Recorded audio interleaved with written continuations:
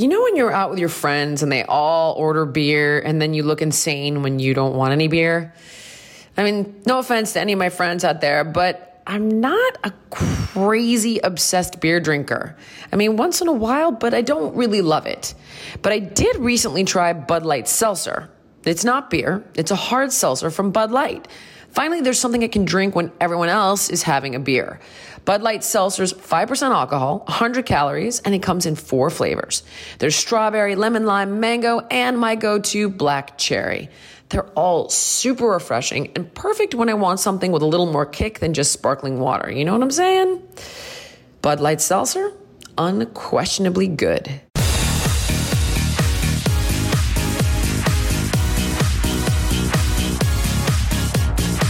Cindy? Julian? Hello. Hi. I'm going to pretend like I came up with this opener, but I didn't. Actually, I'm not going to pretend at all, actually. And if you guys don't like it, you can blame it on Cindy. But if you love it, this is all Jill. Right. Because I'm going to do something with it because I got one sentence. Ready? One setback is a setup for a comeback. And that's all I got. Could you do something with this? That's like handing me a tomato. Make me something to eat. Make me a tomato salad. Yeah, exactly. Which I'm about to. No, in all transparency, I was like, actually, yeah, it's been a long time since we talked about failing as an entry point for learning. Is that what you meant, by the way? It is. Or did I just run with that? Whichever works best for you. Fair. Fair. And I have so many failures so often. Did I ever tell you my wine analogy? Well, it's not really an analogy. Not really. It's just more just like a sad story, really. So my brother was helping me move some wine around in the house, and we were loading them into this little like refrigerator wine cooler thing. There's a lot of bottles of wine, right? And I'm looking at each one, and I was like, Greg, each one of these bottles represents a failure. And he was just like, what are you talking about? And I was like, this bottle is the time 100 list I never made. Oh, yeah. I told you this. Yes. Right. Yes, Okay. Yeah. we Like, talked about this. Yeah. One. This is this show that this second season pickup I never got. This is the Emmy I did not win. This is the, and it's like I would buy these bottles thinking that like I would like celebrate. This would be the bottle that I would enjoy when I celebrated whatever success. And along the way, there were a lot of failures and a lot of setbacks. A lot of bottles. That did not get, now I'm having sideways moments where we're like drinking them with chili dogs that happen to be organic. Take it easy. Applegate Farms organic. And no, that's not a paid plug. Just defending myself for eating hot dogs. So like, literally I started doing, like we were opening bottles of like Opus from 2007 with hot dogs in the house. Because I was like, we got to just seize the day. Carpe diem. I don't know why I'm hearkening back to all these movies from the 80s. It was a great movie. Dead Poets Society. I highly recommend you see it. Cut to, right? Okay. Prolific today, Cindy. Prolific. So I thought about all those bottles, and in the moment when you failed or you lost or whatever it might be, it didn't go the way you want, it feels like you're a loser. It really does. It feels like you're losing and just like you can't get ahead of it and you can't catch a break. But the reality is that these moments, and I've said it a million times before, but they are entry points for learning. They are there to make you better, stronger, to perfect your craft, so that when the right opportunity, person, place, or thing presents itself in life, you've done the work. Yeah. You're ready. And could be a failed relationship. Like, I was talking to a friend the other day, and she has like anger issues, and has blown so many relationships over like impulsive outbursts. And I was like, sweetheart, and it's like, I don't mean it, but I don't mean it. I'm like, it doesn't matter whether you mean it or not. You say it, and it's drama. It's like, yeah, but they just need to learn how to handle me. This is just my one flaw. I'm like, no, you need to work on this flaw. And then, it's like you get into therapy, you work on the flaw, and then the person you're really meant to be with comes around, and then you're ready for that person. Yeah. Because the guy she was dating wasn't really right for her to begin with. So all transparency, right? But you got to see it that way, but you have to be willing to put your ego aside and do the work, take responsibility for it. Oh, yes, Jake. I see your hand went up. I don't know if I'm giving the credit to the right person, but it's like Thomas Edison or one of those inventors. Oh boy.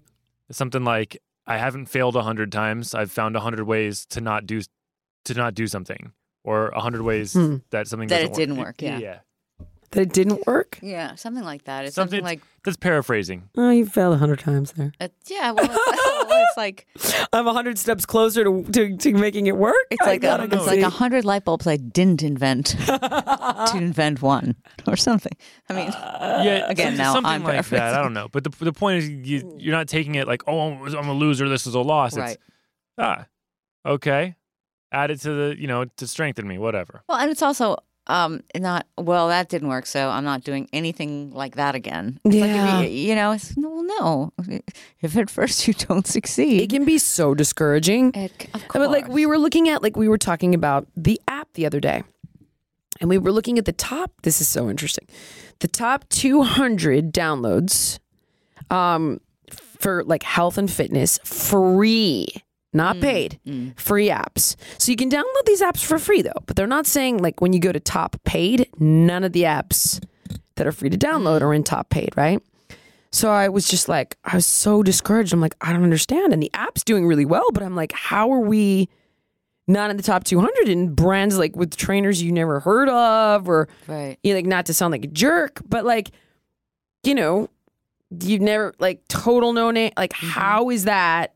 And it's even above me. It's above Tone It Up. It's above Kaylee. It's like there's a bunch of those, and you're like, how is that? And I was like, I feel super discouraged. Like, what are we doing wrong? And then we came to learn that these are tech companies supporting fitness. So what that basically means is they've got like millions and millions of dollars. So they're about customer acquisition. So they call it ramp up versus profitability. So their ramp up is like, we want to get all the customers we can get, even if they're not conversions. They're not converting to paid customers, because they have millions and millions and millions of dollars to spend behind downloading it. And then can they market you something else? You know what I mean? Or over time, can they convert you with like a variety of different offers to being a paid subscriber? But being on the top 200 free is great exposure, right? So then the people can, and I'm not suggesting these companies did this, but people can also game that by hiring companies to do fake installs, kind of like bots. God, it's nuts. It's like, yeah, but we learned so much. So did you feel less? Well, what we decided, we got to the bottom of it, but it allows us to make decisions, right? So it's like, all right, do we talk to intelligent tech companies about financing the app? And the problem is people don't understand how expensive apps are. Well, and then, they're very expensive to build, create, maintain, market. Like it's an interesting game. So they're like, God, the amount of money, because we can't spend on advertising, because we can't not be profitable. We're not a tech company. We don't have millions of dollars to fund this. We're self-funded. We run the thing ourselves. And so it's like an acquisition. You can spend like $2 to get a customer to download it. And that doesn't mean they're going to convert to be a customer to actually use my app, right? It just means they might just use it for the free workouts and the free 7-minute workout and never want to do anything else, which is fine. But you just spent $2 for them to do that. Right. And you don't know if they're going to convert. These companies can spend $10 to get that download. We don't have that kind of money to burn. So then, by going in and figuring this out, you've educated yourself. Yes, and you can make the decision, right, of like, okay, do we go down that path, or do I feel like we actually are succeeding? And which we are, but when other people are crushing me, I'm like, why am I being crushed? I'm not to sound like a dick, but I'm Jillian Michaels. But like it's comparisons. I mean, like I am the biggest. I have 8 best-selling. It's comparisons. 8 best-selling books. I'm on every freaking talk show. I've been on like how am I losing so badly? And it messed with my head. And now I understand. Mm-hmm. So it's like I was like, why am I losing so badly? Even though our app is super successful. We were voted top apps by Apple and Google in fitness. But why is it not? And there's all this stuff going on behind the scenes that we don't know. We're not a tech company. We're a fitness company. That's the kind of thing where it's too bad when you apply for a job that you don't get, that you're not able to then request an interview, like a As phone why? 5 minutes with HR You're to say, so right. can you help me? Was I bad? Was it the interview? Was I nervous? Is it my resume? Do I need more? Where do I need more experience? Because that would really help. I got that once. I didn't get That a job would be called amazing. Flab to Fab, which was a weight loss show on either, I think, VH1. And they gave me the feedback because I thought for sure I was getting that job. And I used it, applied it when I went on the Biggest Loser audition and got that one. See, that's amazing. Yep. That's a setback leading to a comeback. Boom.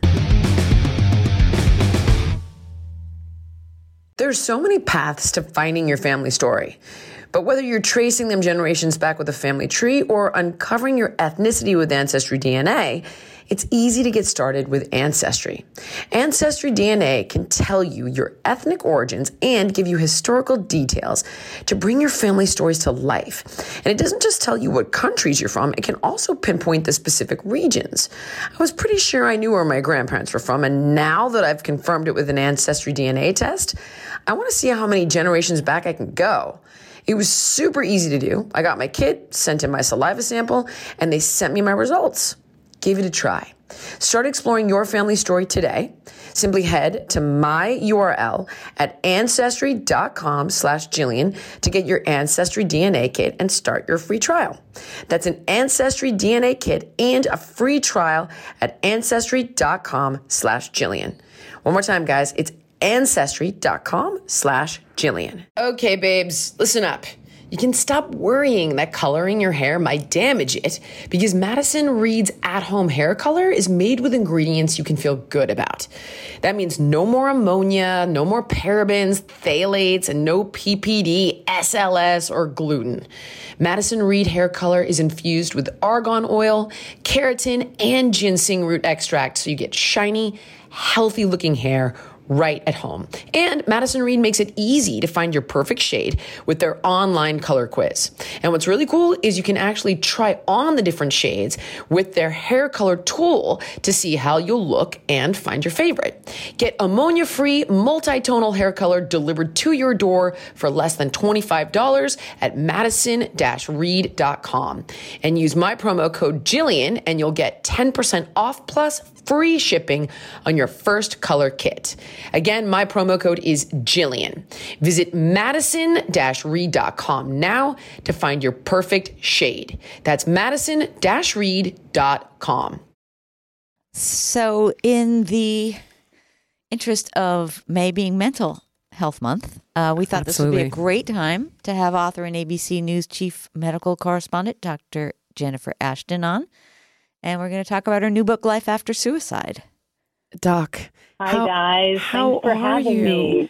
I feel like I need to be transparent. Dr. Ashton and I have met throughout the years many times, and she's given me medical advice. I mean, she's she's one of the most incredible OBGYNs I've ever met. You guys know I'm fascinated by understanding hormones and how they affect your body and your weight and your longevity and your age. And I mean, I'll never forget you talking to me backstage about like metformin and micro dosing for and like living longer. And I mean, I worship you and your tremendous knowledge in the space. I mean, and then you were just, we were talking about how you went on to get your degree in nutrition, all this stuff. And that's why this book to some would be such a departure because you, again, have so many letters after your name, MD being the two that we know you for predominantly. And then we have this book, Life After Suicide, Finding Courage, Comfort, and Community After Unthinkable Loss. And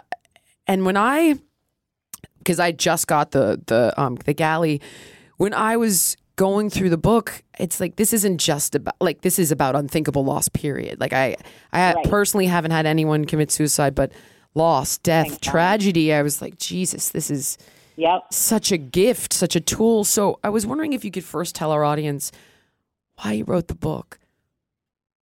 Well, I'll tell you guys something.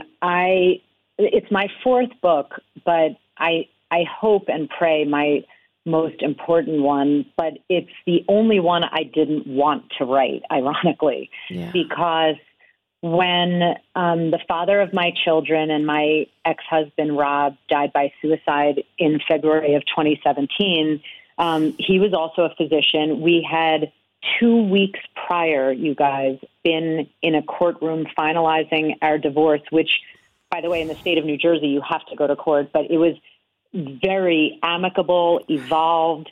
We hugged each other at the end. We loved each other. We just weren't in love with each other anymore.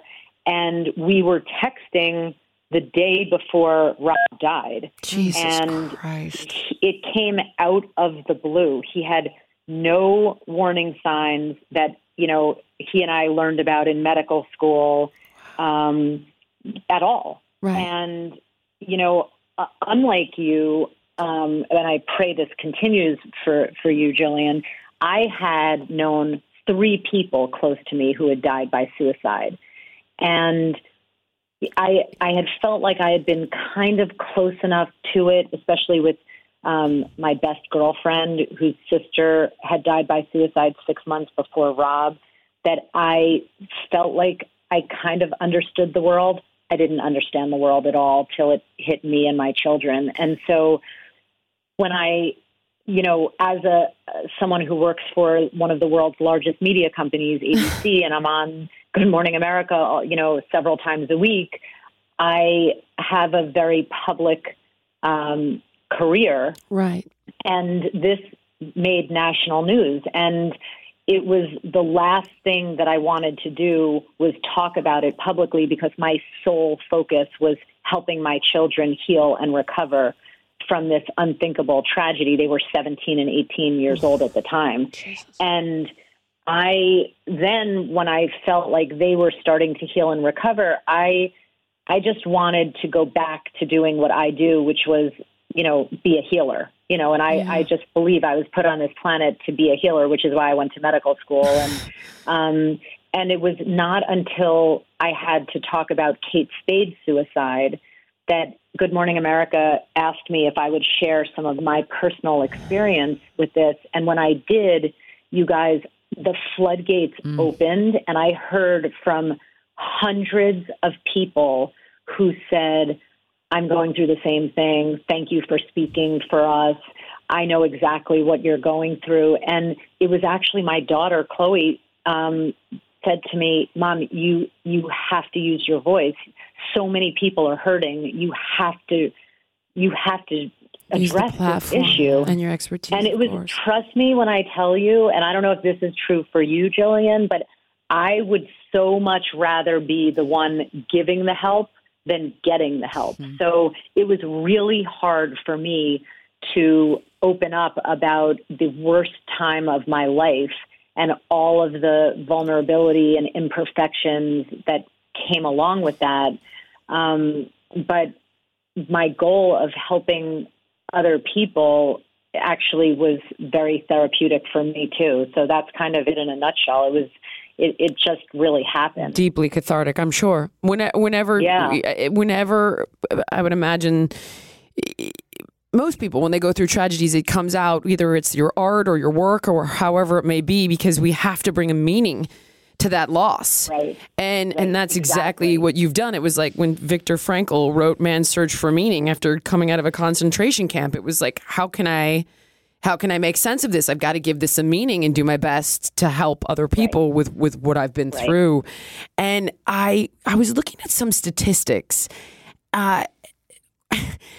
Suicide is on the rise massively in the United States. Yep. Do you have a theory on this? Because and Giancarlo, we were going around and it was like, geez, like, I've known people that have committed. Cindy, same. And to be fair, when you just said that to me, I'm so embarrassed. I don't know how I blocked this out.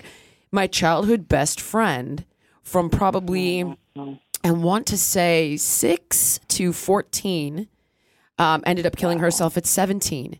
And she was so disturbed, and we had kind of lost touch in that period, because I remember for years we all knew, and there were the threats, and I can't believe I blocked that out. I was like, Jesus, Jill, what is wrong with you? So listen to this statistic. No, I mean, it's not. I don't know how I blocked that out. I mean, it's been 30 years, but maybe like protective.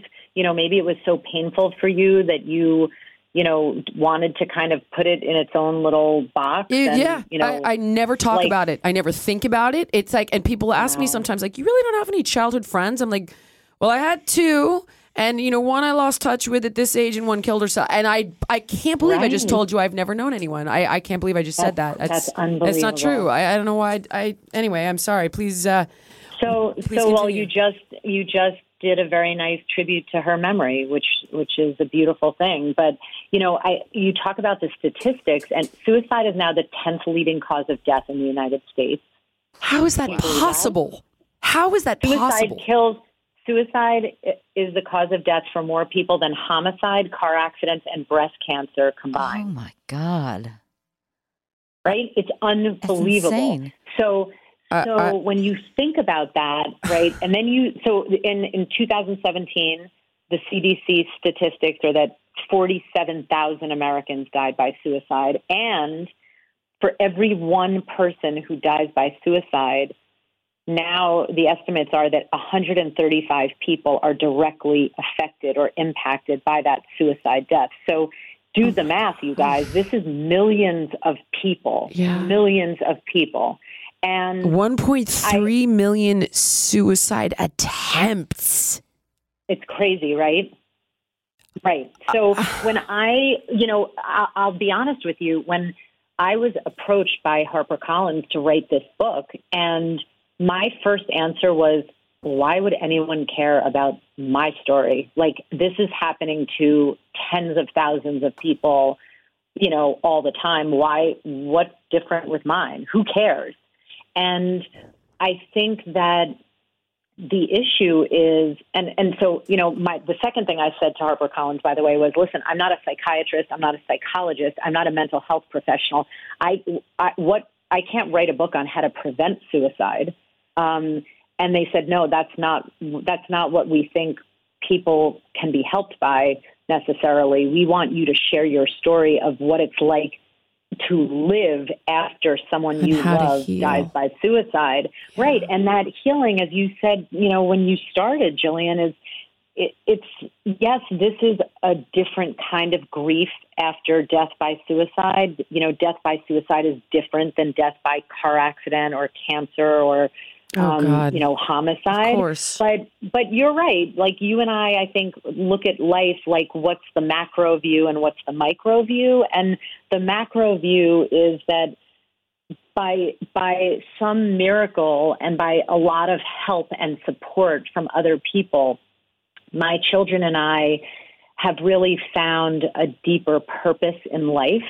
Yeah. And the people I interview in the book have as well. And I think and pray that can help so many other people who are at various stages of surviving the suicide death of a loved one and struggling to find that life after suicide as well. There's so much in the book, though, that is applicable, or at least in my opinion, to kind of reconciling with all of those stages of grief, because you do have, it's very, none of this is cut and dry no matter the loss. I would imagine suicide is the most complicated loss you could face. Yeah. For the obvious reasons. Yeah. I think so. And, I think for me, and I know my children who are now, 19 and 20, and they're just amazingly courageous, brave, kind, and sensitive people. We didn't want to make, anger and resentment and bitterness at the world or at life a secondary tragedy to what happened to Rob.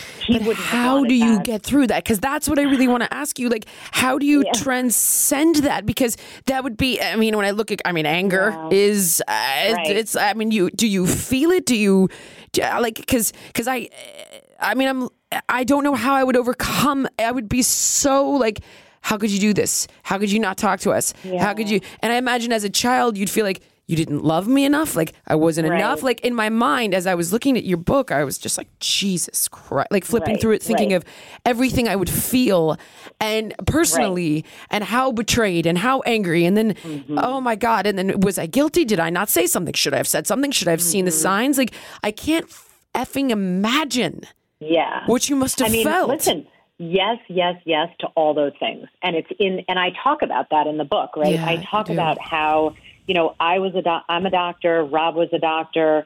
I lived with this man for 22 years. He didn't have any of the classic warning signs. When we went through marriage counseling before we decided to get a divorce, our therapist asked both of us if we had ever thought of suicide, and he said absolutely not. And, and I think in terms of anger,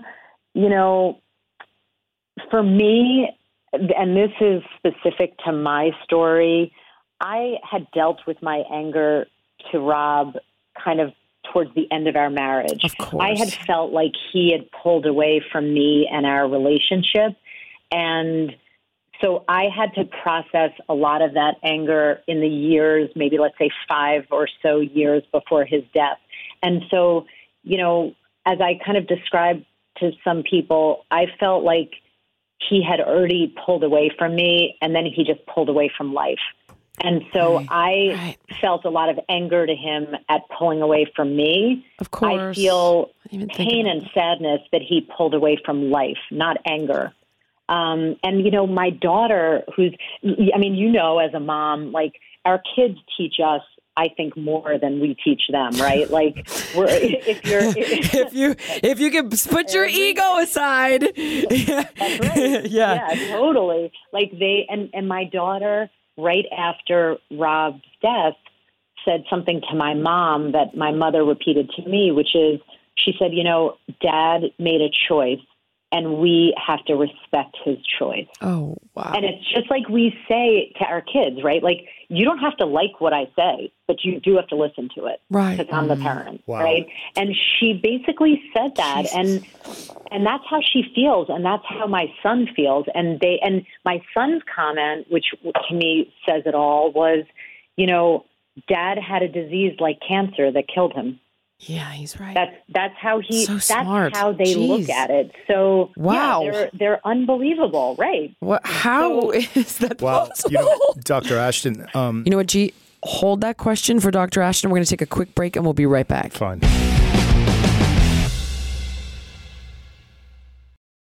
Dr. Ashton, my sister's an ER doctor, and one of the things I talk to her about from time to time when she kind of tells me her cases during the day is anytime she's had a suicide come in where they've not been able to help them revive, she always tells the family they made a choice. And as difficult as that choice is, that's the life path that they chose. But I want to ask you a question because this is close to me because I'm a male in my mid-40s, and I've noticed that a lot of just from my high school class, I've had 5 friends. Wow. No longer that are with us. So I'm just trying to understand these are, guys with careers and wives and children and just like your husband. What is it really? Because we had everything in common. We stayed in touch. And it's just like, how does that happen? How are there no clues? Like, what do we... Giancarlo, that's the $1 million question, right? And I think that, as an MD who's not a psychiatrist, the way I look at that from a medical standpoint is kind of the same way if you were saying to me, any of you, Jen, what do you say to the person who does all the right things? They don't smoke, they exercise, their weight is ideal, they eat perfectly clean diet, and they get cancer. Yeah. Like, it's, it happens, right? Sometimes you can do all the right things and still have something bad happen, right? Those things lower your chances and they lower your risk, but it's never zero. And so what I think of when I hear your statistics, and I'm so sorry for your losses, Giancarlo. I mean, thank you. I think that now we're at a point, and Jillian, remind me how old your daughter is now? She's actually turning 9 this week. Isn't she like going to college? She's actually, another show is she's going into puberty and she's 8. So like, if you'd come back, I'd love to know what in the fuck is going on. But we're staying on topic about the book now. So I literally think that now, just like when we have kids that your daughter's age, and we say like, okay, don't get into the car with a stranger, Yes. or, Oh my you know, God. don't take drugs, don't smoke cigarettes, you know, like all the stuff that parents say to their kids. I feel like we need to start talking about mental health, mental illness, and suicide in that conversation. I literally feel like just like you teach your daughter, okay, if there's an emergency, sweetie, you know what to do? 911. Right. And what's your name? And this is your address. I think we need to say, oh, here's the number, 1-800-273-TALK. That's the suicide prevention lifeline. I feel like everyone needs to know that number now, because someone can look like any of your friends, Giancarlo. They can look like my ex-husband. They can look like Kate Spade. They can look like Anthony Bourdain. Right. Or, you know, Yeah. I mean, right. what? Like, it makes no sense. Risk, right? Right. Exactly. I mean, a guy with the world at his fingertips literally had everything. Yep. Everything. A huge career. People loved him. But I think the thing is, you know, I'm embarrassed to say that before Rob died by suicide, I did not know that much about suicide. And why would you, Doc? Even though, you know, well, I mean, it had affected friends and one of my patients and, you know, not her, but her husband. And so, you know, it had been enough in my world, but I just, you know, I feel like, you know, we all do this, right? Like we say, I don't have to worry about that. It doesn't affect me. Well, it does. And now it's no longer okay to say, well, I don't really have to worry about suicide or surviving suicide because it won't happen to me, because the numbers that we just quoted speak otherwise. Volumes, of course. And so I read something that really, you know, changed the way I think about suicide, because when you think about it, right, it's such a scary, violent act that most of us want to stay alive for as long as possible. And someone who dies by suicide, you know, hurts themselves in such a profound, violent way that they die, right? That's the intention. Right. And it's not something that the non-suicidal mind can comprehend because it's an irrational act, right, by definition. But, you know, my survival mechanism. We're designed to do the opposite. Exactly. That's right. Exactly. And so when my children and I were in our therapist's office less than 24 hours after Rob's death, I don't know if she said this that day because we were all in shock, so I actually don't remember what she said that day. But she said something in those immediate days and weeks after that I will never forget, which is that a non-suicidal mind, when things are at their worst, because we all go through our low points in life. Life is not supposed to be without pain, right? Especially if you believe in Buddhist or Zen kind of, you know, theories. Of course. It's about how learning you grow. to process suffering, right, and learning through and evolving through it. But she said the non-suicidal person, when things are at their lowest, will say on some level, even if it's subconsciously, this can't last forever, things will get better. Or they try to see the light at the end of the tunnel. Yeah. And the suicidal mind says, tomorrow things will be 10,000 times worse. I have to get out now. And, you know, it's like the people that we saw jumping out of the Twin Towers because they knew the buildings were going to collapse. Like that. And when she said that to me, I thought, oh, my God. Like, that is a terrifying, upsetting thing to even contemplate. And so the bottom line is we don't know what someone's thinking. I think we all, in this world where everyone's life is, you know, increasingly more on the screen in front of them than the person in front of them, we need to, like, look at people and say, you know, are you okay? And actually listen to their answer. And if they go, well, you know, yeah, just life stuff. Don't be like, oh, yeah, that's a bummer. Anyway, for tomorrow, you know, like. Dr. Ashton. You know what I mean? Yeah, absolutely. Yes. Dr. Ashton, you know what's really interesting? You touched on something that I have in trying to process the loss of some of my friends and the impact that it's had on their, you know, community, if you will. I've always struggled with, I feel it's an invasion of privacy to think about where were they 10 minutes before they committed their act in their mind. Yeah. And for some reason, every time I try to go there, I stop myself because I almost feel that they wouldn't want you to be thinking about that. Yeah, exactly. You know? I mean, well, what that reminds me of, and it's a little bit of a kind of right turn from that, but you talk about privacy, and I've been asked a lot, what was helpful to you, what wasn't helpful to you, and the answer that I give is that when people, hear that someone has died by suicide, a lot of people will say, well, what happened, right? Yeah. And that, to me, like the subtext is, how'd they do it? You become like a voyeur, like, well, they want to hear the details as if it matters, right? Like it literally doesn't matter. They're dead by suicide. Yeah. And what it reminded me of, and this is a bizarre, parallel, but when I was doing my residency as an OBGYN, we were trained on how to do rape kits and take care of victims of rape. And the first thing we learn, and this is literally the most important thing, is that when you talk to someone who's been the victim of a sexual assault, you do not need to, nor should you ask them to recount what happened. They don't need to relive those details for you. It's irrelevant. Yeah. So all you do is say, was the person using a condom and what orifices were penetrated? That's it. You don't need to hear, well, and then what do you do? And then where they, you don't need that information. And just like with rape, you don't need that information when you're talking to someone about someone else who's died by suicide.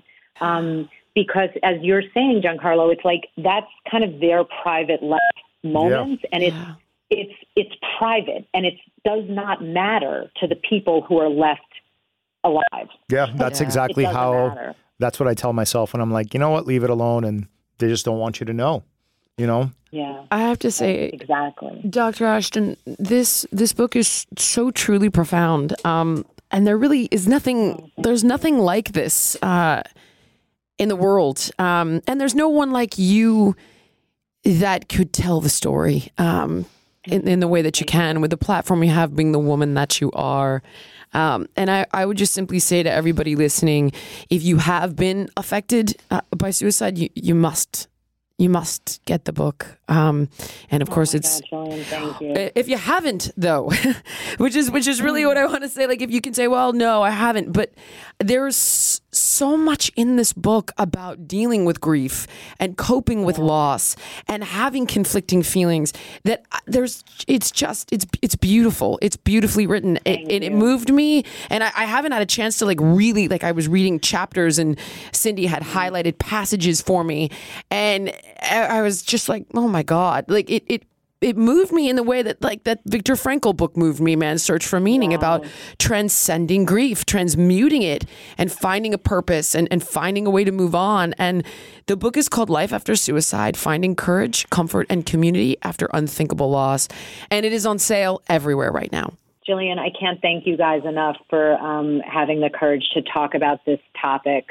And it just means the world to me. And, as what you guys do in trying to help so many people, I just pray and hope that this book helps people as well. Oh, I have a feeling that this will save some lives on its own. It's so incredibly well written, and just so needed to be said. And I can't thank you enough for sharing this, because I imagine that's got to be so painful.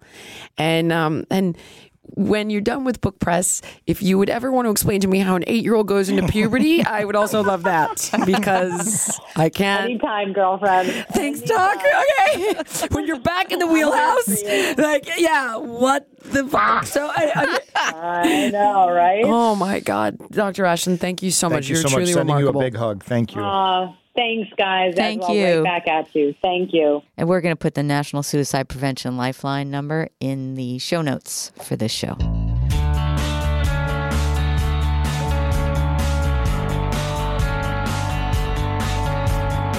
Okay, guys, don't forget to subscribe to the podcast so you get it weekly. You don't even have to think about it.